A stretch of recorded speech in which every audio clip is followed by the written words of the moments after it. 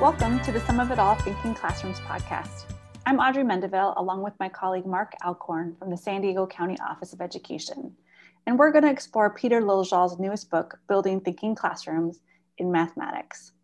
In this episode, we're going to explore Chapter 6 on where, when, and how we give tasks in a thinking classroom.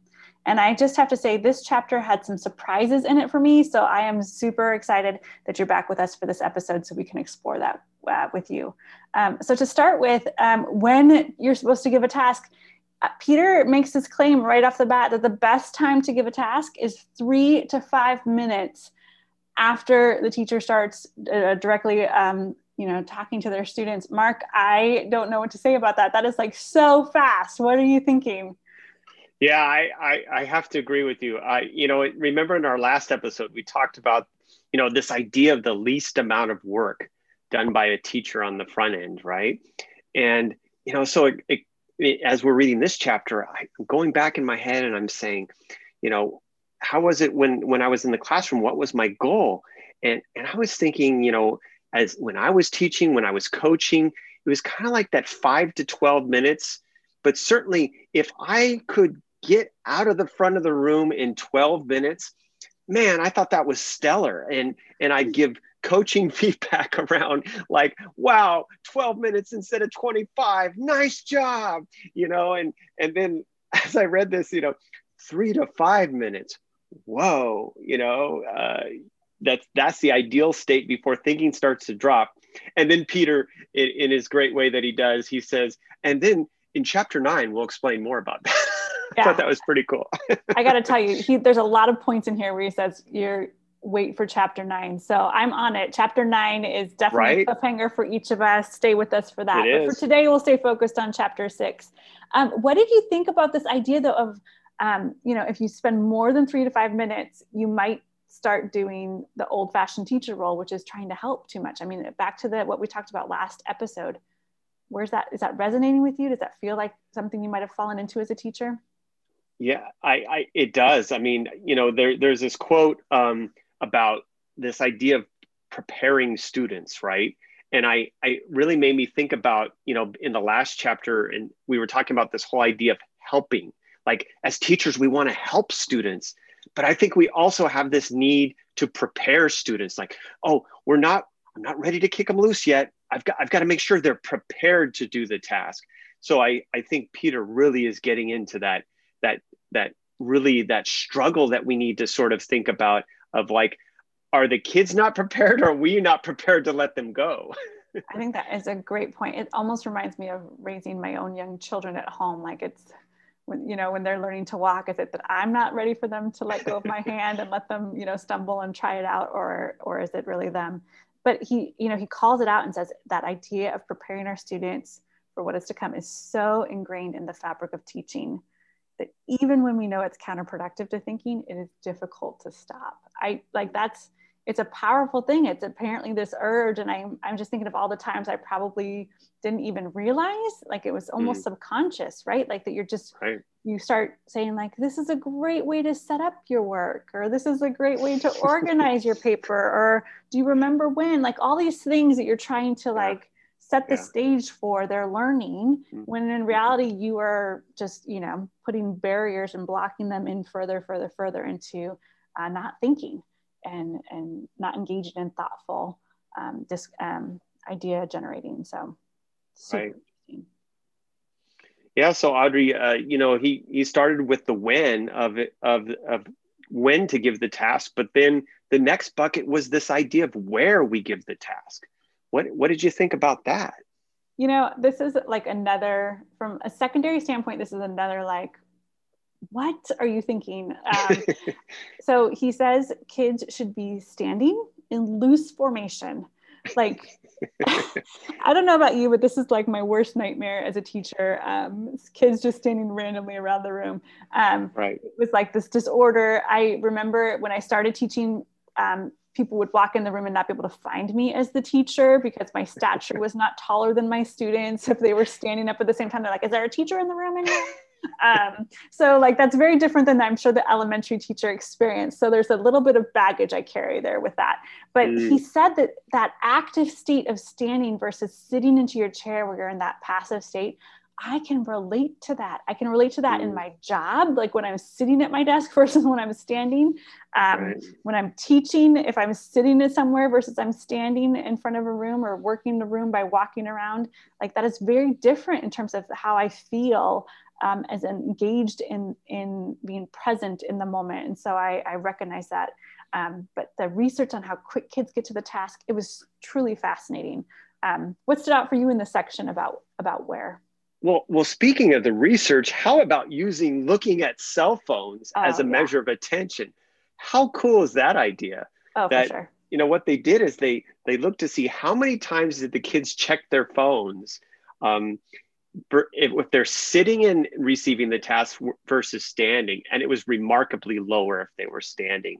And so I just think what a clever way of measuring that, right? Because I think that I started reflecting of myself in a meeting or something like, or in any situation now that we have these phones that are our appendages, is that like it really is a way, as I think in the situations, that is a way that it does measure whether I'm really into whatever I'm doing, right?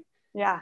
Mental note to our bosses that standing meetings will keep us off of our phones, apparently. So, hey, good point. So if they're listening, they should make note of that, right? But wasn't it also fascinating how the gathering at the lunch, it had produced such higher energy? You know, speaking of the workplace, it made me think of of that. There was a photograph in the book, and that almost seemed like it was like a huddle at a workplace. Yeah. Kind of like the boss, she's coming over to tell everybody what the plan is for the day before people go off and do what they're doing. I thought, hey, that's kind of how a workplace would be. And should our schools be preparing our students for what they might do in the workplace? But then I had the thought similar to what you had too, was how much are our schools in their sit and get format? How much are they informing the workplace as well? So I think there's like this really interesting two-sided coin there of informing, but yet, you know, the other way around too. So that is super interesting. I hear that, Mark, because I think that the type of work environment that I want to be a part of is definitely that let's huddle together really quickly and have a conversation around this and let's get to the work, right? Versus come in, file in, sit in a very seat, right? Because I do feel like I'm in a passive state and I am not being treated as a thoughtful member of that community, right? Like you don't need me to be thinker, you need me to be a receiver of information. And so going back to the whole premise of this book, like we're talking about how do we undo the messages that we're sending our students that we want them to be passive non-thinkers. We change that, right? If we want to change it, we're going to have to fundamentally do some things differently. And one of them is probably going to be that we need to talk about giving them their task while they're standing up, loosely formed around the classroom. So super interesting. Great point. But here's where, okay, I got to tell you, this is the meat and potatoes of this chapter for me. This is the main section, was the how we launched the task. And I saw this, it said he researched that, you know, do you give the task in a textbook? Do you give it on a worksheet? Do you project it? And all of our fears are true. Like when you give it in a textbook, that's absolutely the worst thing you can possibly do. So let's not do that. Let's figure out ways around it. But the best thing to do, he says, is to give it verbally. And I have to tell you, as soon as I read that, I had like a million yeah buts. Like that doesn't work for me. Me too. And he obviously knew that because he said, I know you're thinking about all the yeah buts. I know, he anticipated that. Which he said, we will address some here and some in that magical chapter 9. So make sure you're staying around for chapter 9 in a few weeks. But this piece, when I read the example on page 105 of actually launching a task verbally, it was not what I thought, Mark. I was really imagining when they said verbally launch a task, I was imagining a teacher reading the word problem. That's what I imagined. I imagined like, you know, dun, dun, dun, dun, dun, dun, dun, dun, and you're just reading the words. And that's not at all what he means. I agree, Audrey, because I was reading that, I was thinking of times as an adult and a student where that was so frustrating for me. I felt like I had no access. I'm a very visual learner. So I thought the same as you with that. Yeah. And so that goes back to like, I need to be able to see it at the same time. I need to be able to like highlight at the same time. And he totally debunked that and said, that's not what I'm talking about. Yeah. I'm talking about storytelling and narrative. And all of a sudden, like light bulbs went off for me. Like this fits into culturally responsive teaching. This fits into what we know about storytelling from generations of like, of many, many, many cultures is how we pass down information. Like this is a tried and true way of us getting information from one person out to many, many people. And so when he shared how he would take a task and how a teacher would then turn that into a very brief narrative, even when it's not like a story, it wasn't naturally a story problem. It wasn't about someone going to the store and buying something or anything like that. I all of a sudden light bulbs went off for me. I was like, I get it. I can see how that would be something that would trigger me into thinking mode. And you are allowed as a teacher to write some things down. So, and there were some specific not rules, but some guidelines around suggestions about how you would write things down. How does this fit into like what you're thinking and your experiences are for elementary school? Like, does this resonate with elementary students? Well, you know, it's funny. Where it hit me was actually in that second task in 107, the one about the tax collector. And because I had all the same sort of buts that you're talking about. And as I read, it's funny because I read the task and then I read the script of how it would be played out using this approach. And it was like light bulbs for me, where I could see how me, even as an adult reading the problem, I sort of like, I think I know what they're talking about. But then it's like doing it with the script, which I think the important point here, Audrey, that if our listeners haven't read this chapter, is to know that there's no mathematics that's being given away with this approach. Right. There's no lowering of the demand of the task. Nope. It's access to the task, which, you know, he brings out all this idea of the barriers of the decoding and so forth and so on. And so when you mentioned about elementary, one of the things that sort of went back through my head is I remembered all the times where kids had such barriers around what is the problem asking, you know?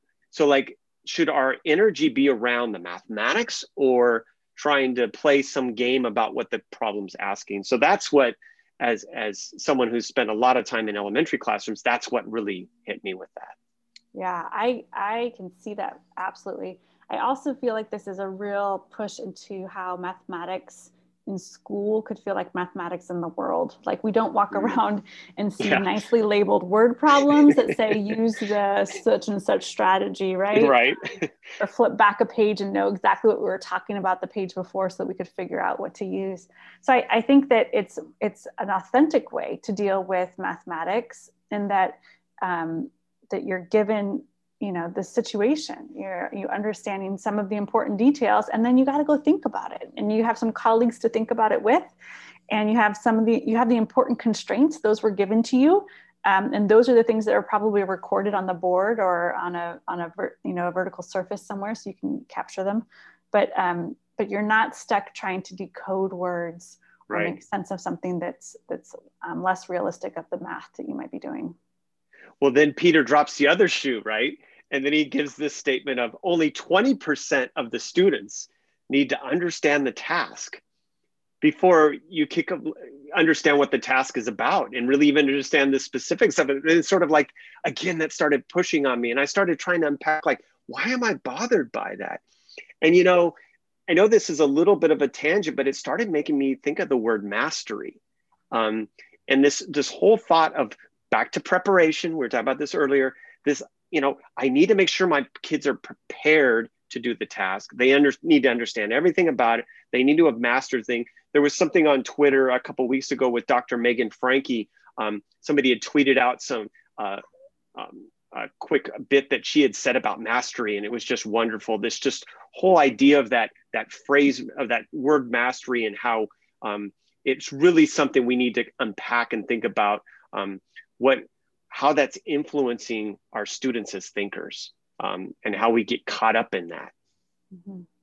Yeah, I think that's an important point. You know, the idea here is like, again, he's stated throughout the book that these different components of a thinking classroom are working together, right? So if you have students in randomized, visibly random groups around the room working at whiteboards or vertical surfaces, that knowledge mobility will automatically happen, right? Yeah.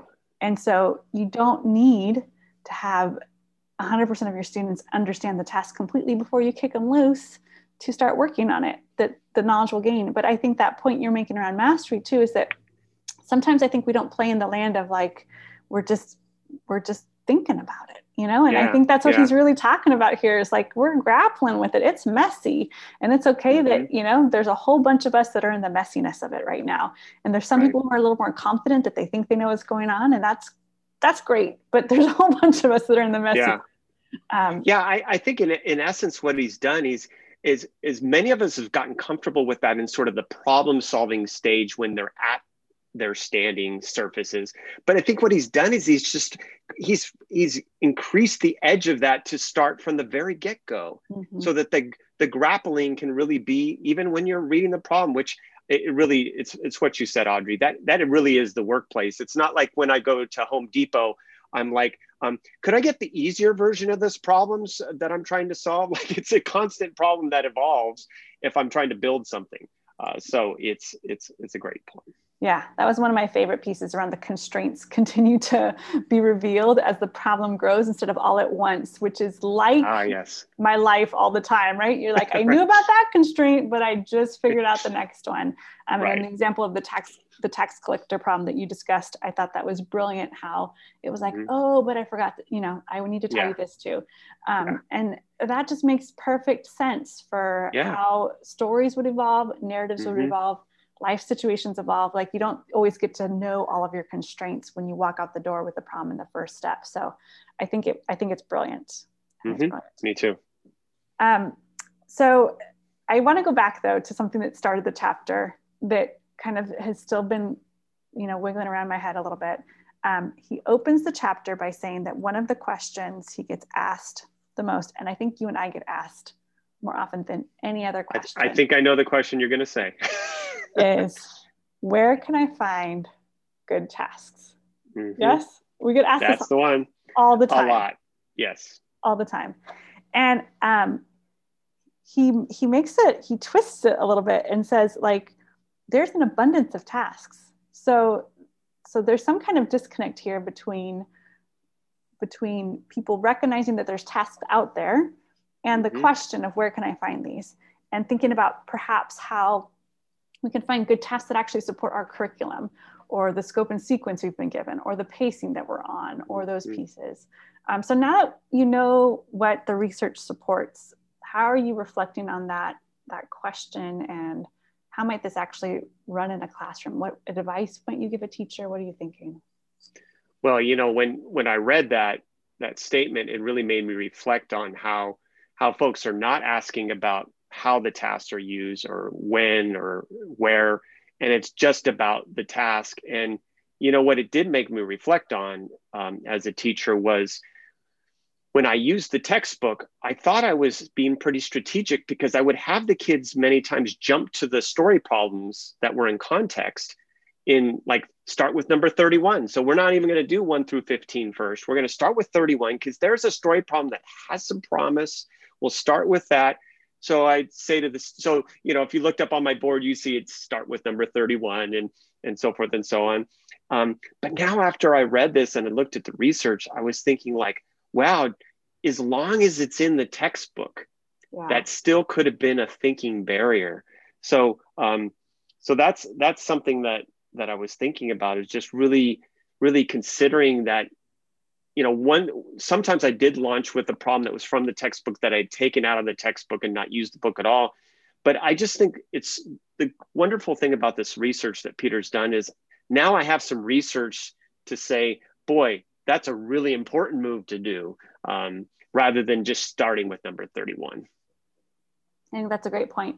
I also think moving forward as a secondary teacher, I feel more confident that I can take things that don't look like story problems and write a narrative or script a narrative to go with them, I guess. And I think the example he gave did not feel forced. It did not feel like we're adding situations to things that don't have situations, but it presents a problem as a problem. It doesn't just live in the land of a textbook, right? So when you have to explain it verbally and you have to think about how you're going to state it to a group that cannot see the problem and you're trying to communicate it, I think that really pushes on the teacher or the person writing the script out to really think about what is it that we're trying to get kids to think about. So what is it we want them to think about and grapple with? And how am I going to let those constraints kind of come along as we explore, right? And I think that could really reshape how we take the problems out of our textbook and give them to students to really grapple with, and really maybe change the way that students feel like they're able to engage with those problems. Well, wow, as an elementary teacher, that really resonates because, you know, that whole idea of keywords and all that kind of stuff with canned problems, that just goes out the window, because then we don't have problems that are set up in a predictable fashion. So that's really nice thought. Yeah. Great. Well, as exciting as this conversation has been, Audrey, looking ahead to next week, are you joking? Chapter 7, which is going to be about what homework looks like in the thinking classroom.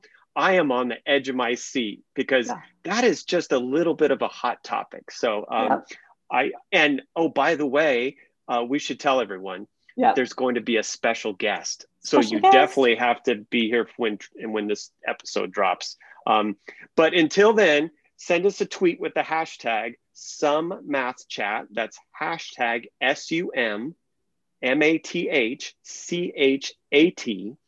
with your questions and thoughts about chapter 6, or even if you're peeking ahead to chapter 7 with that homework stuff. We'll look to include some of those in our next episode. Until then, we wish you great mathematical adventures. Bye for now.